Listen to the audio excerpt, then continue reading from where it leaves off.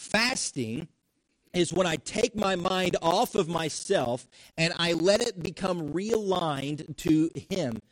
The hunger pains are to remind me I am weak, but He is strong. The thirst reminds me that there is one that can supply living water. And even though I'm thirsty at this moment and I just want to have a drink of something, I have to remind myself who I am and who He is. It is a step of humbling myself. And I get to that place where I am not anymore focused on me and what I want and what satisfies me or my physical sense. I have to get my mind now focused on Him.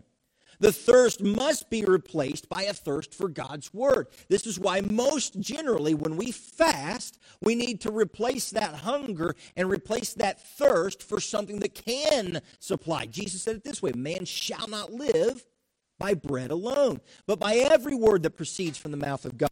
And so when I fast, there's a purpose in mind. When I am willing to sacrifice my own comfort for a closer walk, I begin to grow. This is what it's all about.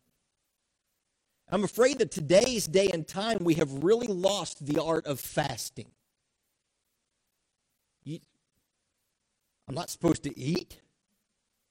And then many people that practice fasting, they only fast during the daylight hours. And then from nightfall from sundown to sunup, they'll eat at those times. But then from sunrise to sunset, sorry, I'm ADD. But you have that moment where, okay, I'm going to fast during this time. But Esther says day and night. She says, hey, guys, take this one seriously.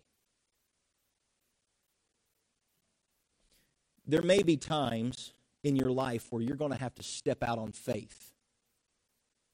When you're going to see there's a right thing to do here and it's going to be difficult.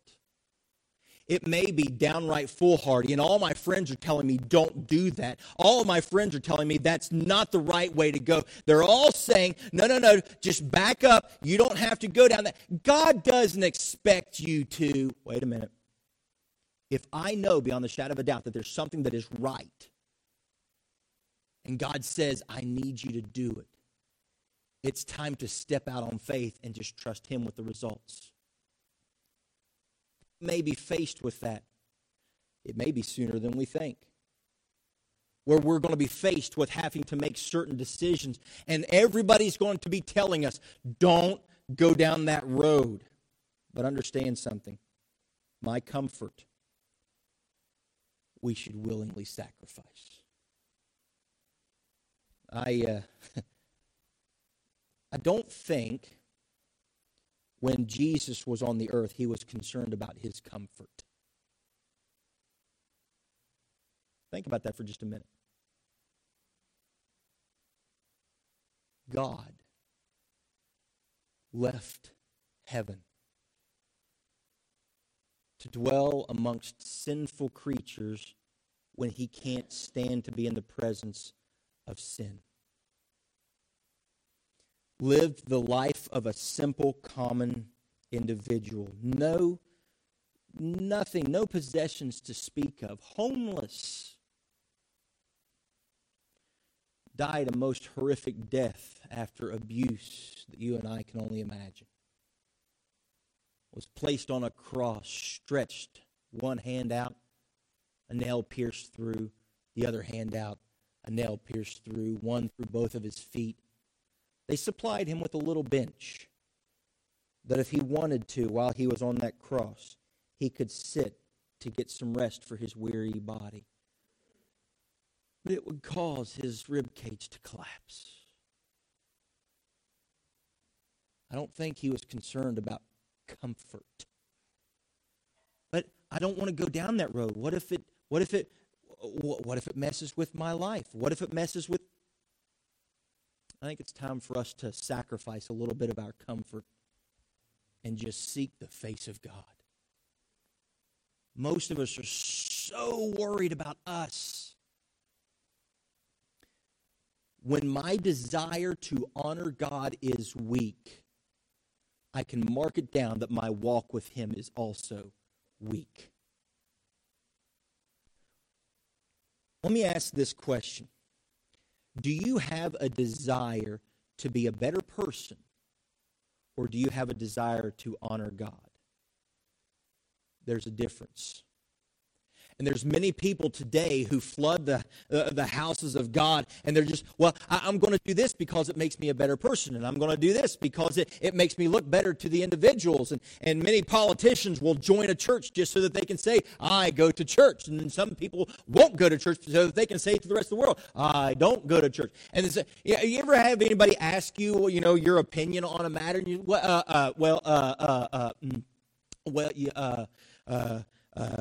you see, I don't talk politics and religion. You see, when I am unwilling to sacrifice my own comfort, it is because he is not that important to me.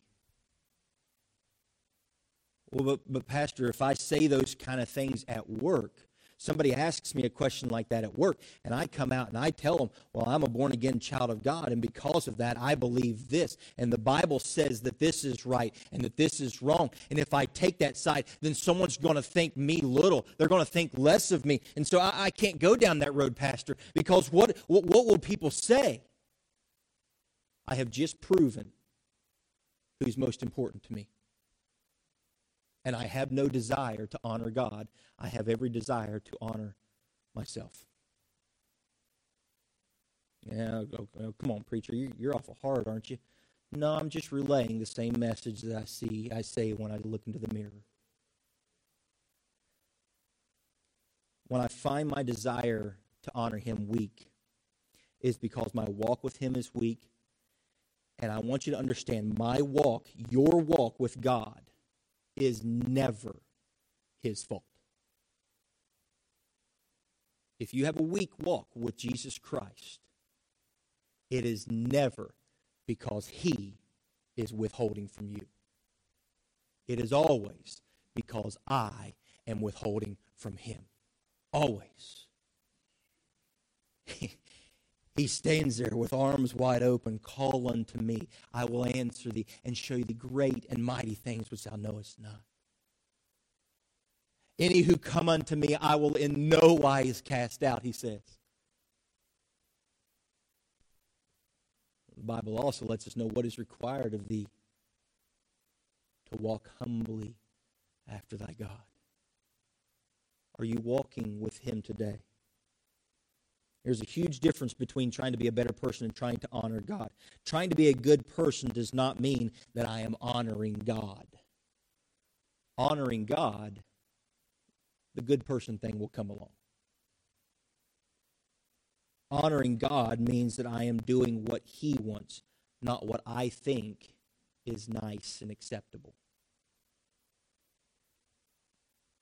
Number two, we must have a desire to honor God. Number two is simply this: to be continuously reminded of God's presence. Continuously. I want you to notice what Esther did here. She invites the king, she invites Haman to a banquet. And she does not make her request at this first banquet. Now, some believe, as you read through the different commentators, some believe that she did not make her request because it was her plan all along. Some believe that she had the first banquet so that she could get even better into his graces, and then during the second banquet, she had already planned to go at it this way. Others, though, believe that maybe she was not able to, or she didn't. She felt uneasy. It was her plan to make the request at the first banquet, but then things didn't go well. Maybe due to an uneasy feeling, she put it off to another day. And this second banquet was a last-minute addition. I still see, no matter what, though, I see the providence of God in this decision. Whether she purposefully chose to have a second banquet or it was a last-minute decision, I see God's hand in it. Had she not put it off a day, she would not have seen Haman lead Mordecai. Now, pause for station identification. We're going through 2 whole chapters here, right? Let's take a look at what we're talking about. Go to chapter number 6, verse number 1. On that night, could not the king sleep, and he commanded to bring the book of the records of the Chronicles, and they were read before the king. And it was found written that Mordecai had told of Bigthana and Teresh, two of the king's chamberlains, the keepers of the door, who sought to lay hand on King Ahasuerus. And the king said, "What honor and dignity hath been done to Mordecai for this?" Then said the king's servants that ministered to him, "There's nothing done for him." And the king said, "Who is in the court?" Now Haman was come into the outward court of the king's house to speak unto the king, to hang Mordecai on the gallows that he had prepared for him. And the king's servant said unto him, "Behold, Haman standeth in the court." And the king said, "Let him come in." So Haman came in, and the king said unto him, "What shall be done unto the man whom the king delighteth to honor?" Now Haman thought in his heart, "To whom would the king delight to honor more than myself?" And Haman answered to the king, "For the man whom the king delighteth to honor, let the royal apparel be brought, which the king useth to wear, and the horse that the king rideth upon, and the crown royal which is set upon his head. And let this apparel and horse be delivered to the hand of one of the king's most noble princes, that they may array the man with all whom the king delighteth to honor, and bring him on horseback through the street of the city, and proclaim before him, thus shall it be done to the man whom the king delighteth to honor." Then the king said to Haman, "Make haste, and take the apparel and the horse, as thou hast said, and do even so to Mordecai the Jew that sitteth at the king's gate. Let nothing fail of all thou hast spoken." If you don't find humor in the word of God, my friend, you're not reading the same Bible. Just get the scene. Oh, man, does pride go before the fall. How do you like this? Here's the plan. I'm going to talk to the king. I'm going to tell him about Mordecai, and I'm going to get him to let me hang Mordecai. And so he walks in, and he goes right up to the king, and the king says, "What do you think we ought to do for a person that I want to honor?" And he says, "Oh," that head starts to swell, right? Yeah. And he starts to think, I got to really put your clothes on him. That real fancy robe thing that you like to wear. Get that, put that on him, and then, give him your horse to ride. Oh, man, I'm going to look so good. Oh, and your crown. Put that puppy on this guy's head. Man, when my friends see me coming through town, it's going to be good. And the king says, "Good idea. Go do it to Mordecai." I said, "What? Huh? You want me to do what to who?"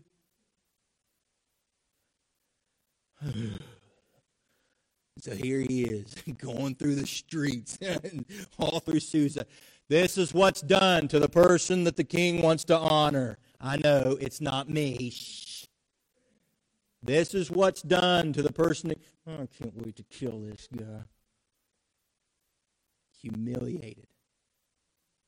Can you imagine? All your friends and all your family knows what you're getting ready to go ask the king for. I don't know about you. There's just got to be a part of it. I would be that one guy. "Looking good, Haman." Plan worked out, didn't it? And Esther got to watch. Can you imagine? From the first banquet to the second banquet, the boldness that she may have had. Can you imagine the encouragement to follow through after just watching this? You know why many of us are afraid to step out on faith? It's because we forget the testimony of our God. It's because we have forgotten the great and mighty things that he has done in the past. And the God that we serve today is the same God that walked on the water. It's the same God that calmed the storms. It's the same God that healed the leper. It's the same God who cast out demons. It's the same God who said, "I want Lazarus to come forth." It's the same God that looked at the waves and the winds and he said, "Peace, be still, I'm trying to take a nap." And it was calm. That's the God we have today. And when I'm afraid of stepping out on faith, it's not because God has changed, it's because I have forgotten just how good He is. I have never seen the righteous forsaken. God, this doesn't look like a good idea. But I don't think it looked like a good idea to Elijah to put his finger into the face of the king. It didn't look like a good idea for Elijah to stand on a mountain and call down fire from heaven, but he trusted you. And I'm sure it didn't look like a good idea to Peter to get out of the boat and walk on water. But he trusted you. I'm sure that those 5,000 people and then those 4,000 people that were sitting there when Jesus was preaching, and he has a little sack lunch and he says, okay, everybody sit down, we're going to eat. I'm sure that the disciples thought, this guy's done lost his mind. But they trusted you. And I'm sure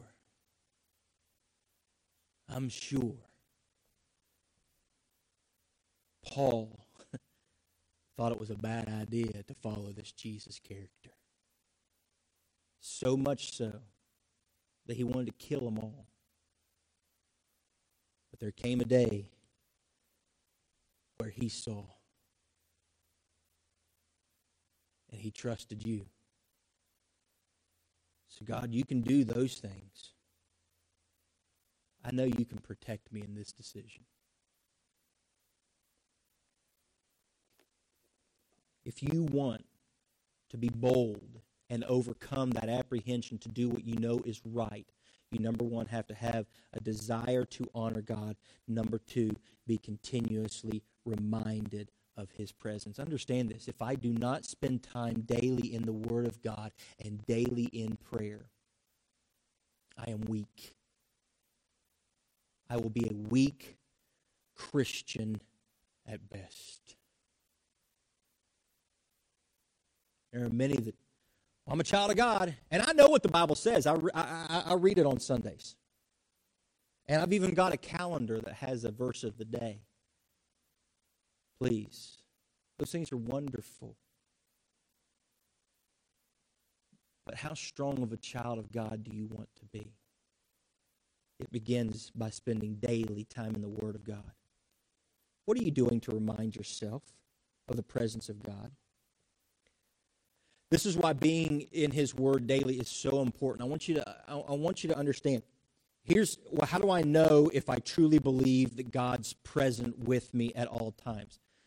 If I truly believed in the presence of God, I would not lie. If I truly believed in the presence of God, I would not gossip. Oh, did you hear what she did last week? Mm-hmm. How dare he come to church? I know where he was yesterday. Well, how do you know? I was there too. Well, that's beside the point. Come on. I've had that one. Hey, Brother Andy, do you know she was at the bar last night? No, I didn't know that. How did you know? I saw her there.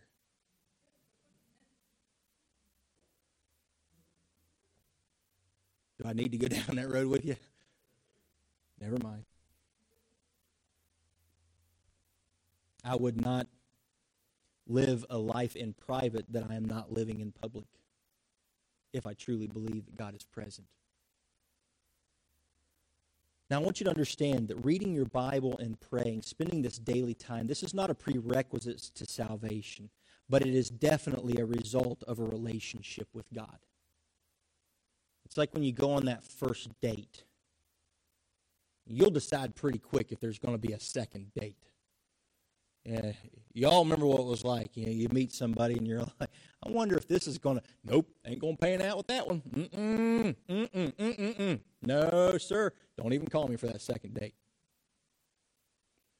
This is not a prerequisite, but it is definitely a result of a good relationship with him. Let's look at number 3, and we'll start to make our conclusion. Third is to willingly humble yourself. How do I get over my fears? How do I get over apprehension? I willingly humble myself. You know, after the first banquet, Haman makes his plan to kill Mordecai. You find that back in chapter number 5, verse number 9. Look what it says there. Then Haman went forth that day joyful and with a glad heart. But when Haman saw Mordecai in the king's gate, that he stood not up nor moved for him, he was full of indignation against Mordecai. Nevertheless, Haman refrained himself. When he came home, he sent and called for his friends and Zeresh his wife. And Haman told them of the glory of his riches and the multitude of his children and all the things wherein the king had promoted him, and how he had advanced him above the princes and servants of the king. Haman said, moreover, yea, Esther the queen did let no man come in with the king unto the banquet that she had prepared, but myself. And tomorrow am I invited unto her also with the king. Yet all this availeth me nothing, so long as I see Mordecai the Jew sitting at the king's gate. Leaves the banquet on a high note, sees one individual. You know the name Mordecai in Persian means little man. Most commentators believe that that was because he was probably a small person. You can look at the Babylonian, and it's in reference to Marduk, but Mordecai simply means small, little guy. All that he had, and that little guy is going to bother you? That little guy is going to ruin your day? You can see just how small Haman is. You know, whenever I find that something can ruin my joy, it is because I am more concerned with me than anything else. That little guy can ruin my day because I'm only focused on me. Pride comes before the fall, you find in Proverbs chapter number 16, verse 18. Haman sets himself up and looked to bring others down. Pride is the downfall of every world power that has ever fallen and every fallen leader. You can mark it down. What brought Rome's collapse? Pride. What brought Persia's collapse? Pride. What brought Babylon's collapse? Pride. What brought the Israelites' collapse? Pride. And what will bring America's collapse? Pride. Oh, come on, don't say that, Pastor Andy. I'm just telling you, history has a tendency to repeat itself. Pride goes before the fall. You will never see a humble man humbled. You won't see it. You won't see a humble man brought low because he has already brought himself low. He has already allowed himself to be brought low. There's no more humbling needs to take place when that happens. Now, there are two avenues to humility. I want to bring these to you, two ways that you can be humbled. Number one, you humble yourself, or number two, God will humble you. Go with me, if you would, to James chapter number 4.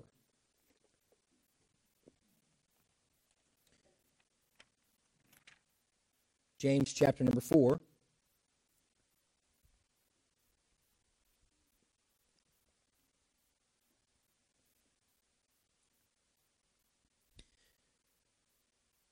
Take a look at what James says here. We're going to read a few verses. Look at verse number 6 with me. But he giveth more grace, wherefore he saith, God resisteth the proud, but giveth grace unto the humble. Submit yourselves therefore to God, resist the devil, and he will flee from you. Draw nigh to God, and he will draw nigh to you. Cleanse your heart, ye sinners, and purify your hearts, ye double-minded. Be afflicted, and mourn, and weep. Let your laughter be turned into mourning, and your joy to heaviness. Humble yourselves in the sight of the Lord, and he shall lift you up. Skip over to the next book, the book of 1 Peter, and I want you to see another reference to this. 1 Peter chapter number 5.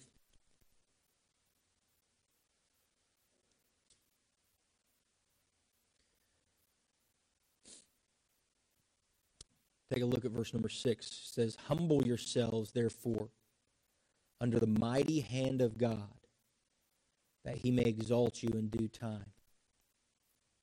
You see, when we humble ourselves under the mighty hand of God, when we humble ourselves before a thrice holy God, he will lift us up. He will exalt us. I'd much rather have the God that created everything to be the one that exalts and that lifts me up than for me to be the one that exalts and lift myself up. Because let's take a look now at the book of Luke, chapter number 14. And let's see the result of lifting myself up. Luke chapter number 14.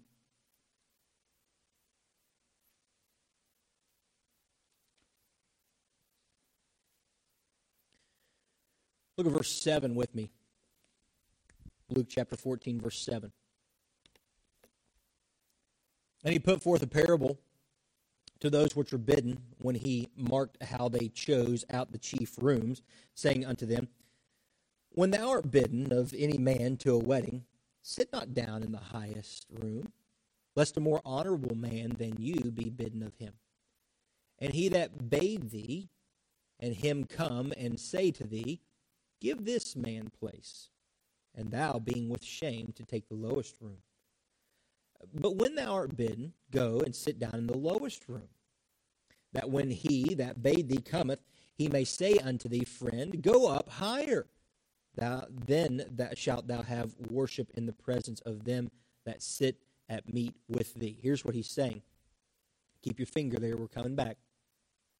Here's what he's saying. He says, when you go to places, you show up at a party and you want that choice table. Have you ever done that before? Have you ever made that mistake before? I made that mistake before. You go and you didn't realize that there was a certain table that you weren't supposed to sit at because that was the dignitary table, and you ain't a dignitary, so don't dignitate yourself, Yeah, I've done that.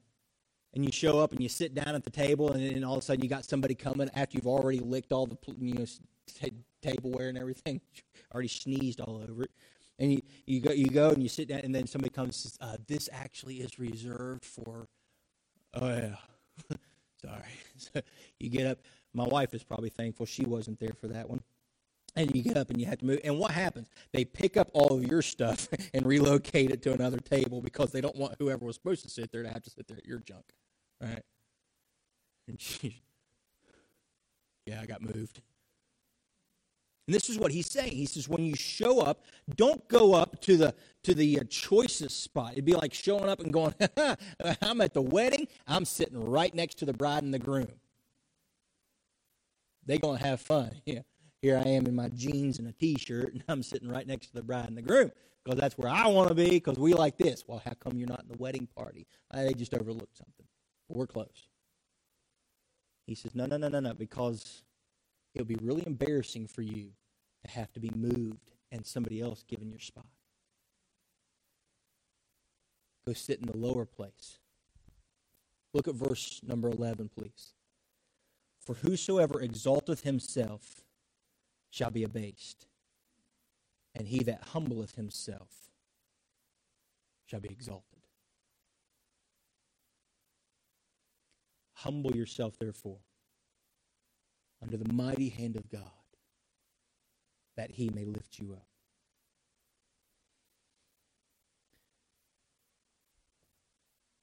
Back to our original question, when stepping out in faith seems foolish, how do we overcome our fears and do what we know is right?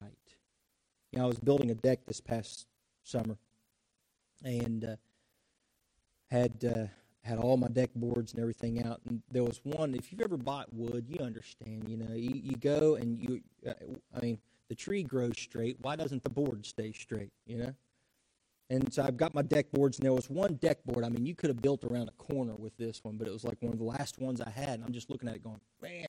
And so I had to pry and work with it. So I had to put my board down. If you've ever done it, you know, you have to pull back and pry back on that board to try to get it straightened. And I'm shooting my screws in, and then I'm prying a little bit further. I'm shooting my screws in, and I had to really work, and I had to pry at it because this board just did not want to stay straight. It kept wanting to curve. It kept wanting to go crooked. Well, guess what? After so much prying, I finally got it in there straight. But it still wants to curve. And so there's a bunch of cracks in that board. I thought, man, I finally got it in there. I got it straightened out. It's holding in place. It's doing its thing. This is the way I want it. I want it going straight down this line. I don't want that curve. And so I got it pried. I got it moved. It was uncomfortable, I'm sure, for the board. But that board has continued to fight ever since I put it in there. And those cracks are in there to show me it does not want to be there. So guess what's going to happen this coming summer? That board coming out and a new one put in its place.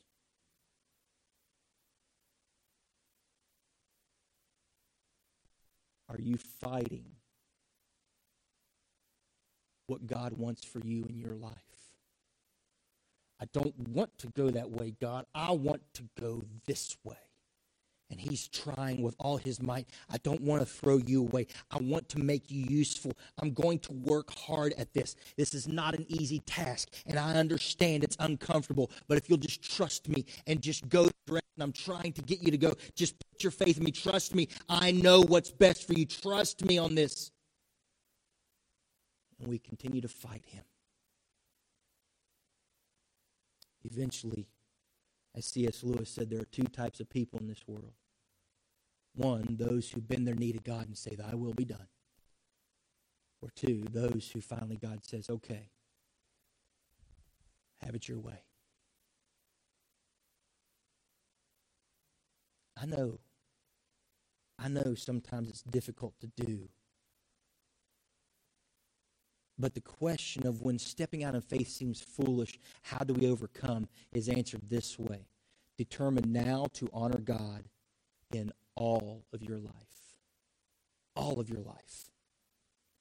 Continually spend time learning of him. And humble yourself. And simply obey. Humble yourself and obey. In conclusion, just how willing are you to be humbled? How willing are you to be humbled? Do you desire to honor God? Do you live with the realization of God's continual presence? Do you let the cares of this world rob you of your joy?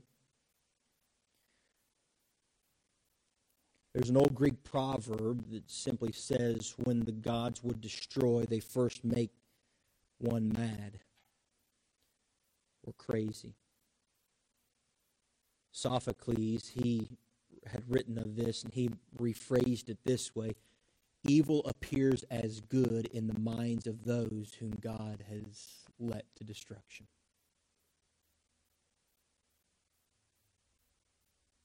The more I fight the hand of God in my life, eventually God's just going to have to say, all right.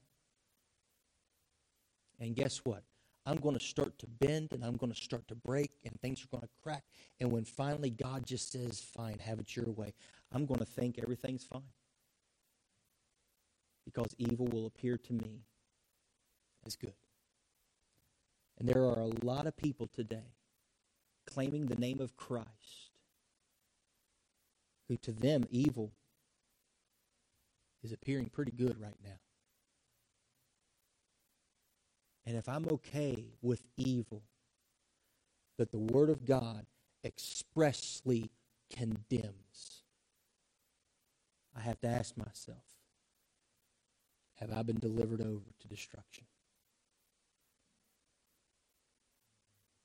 Realize today In Esther chapter 5, verse 2, the king Xerxes extended his scepter. There's a God today who is extending a scepter of grace to you.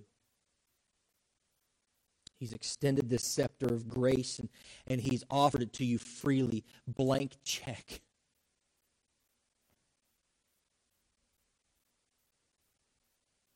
What have you done with it? What we do with this offer now will determine how we will face Him in the last days. I have to choose 3 things this morning. I'm going to give you just 3.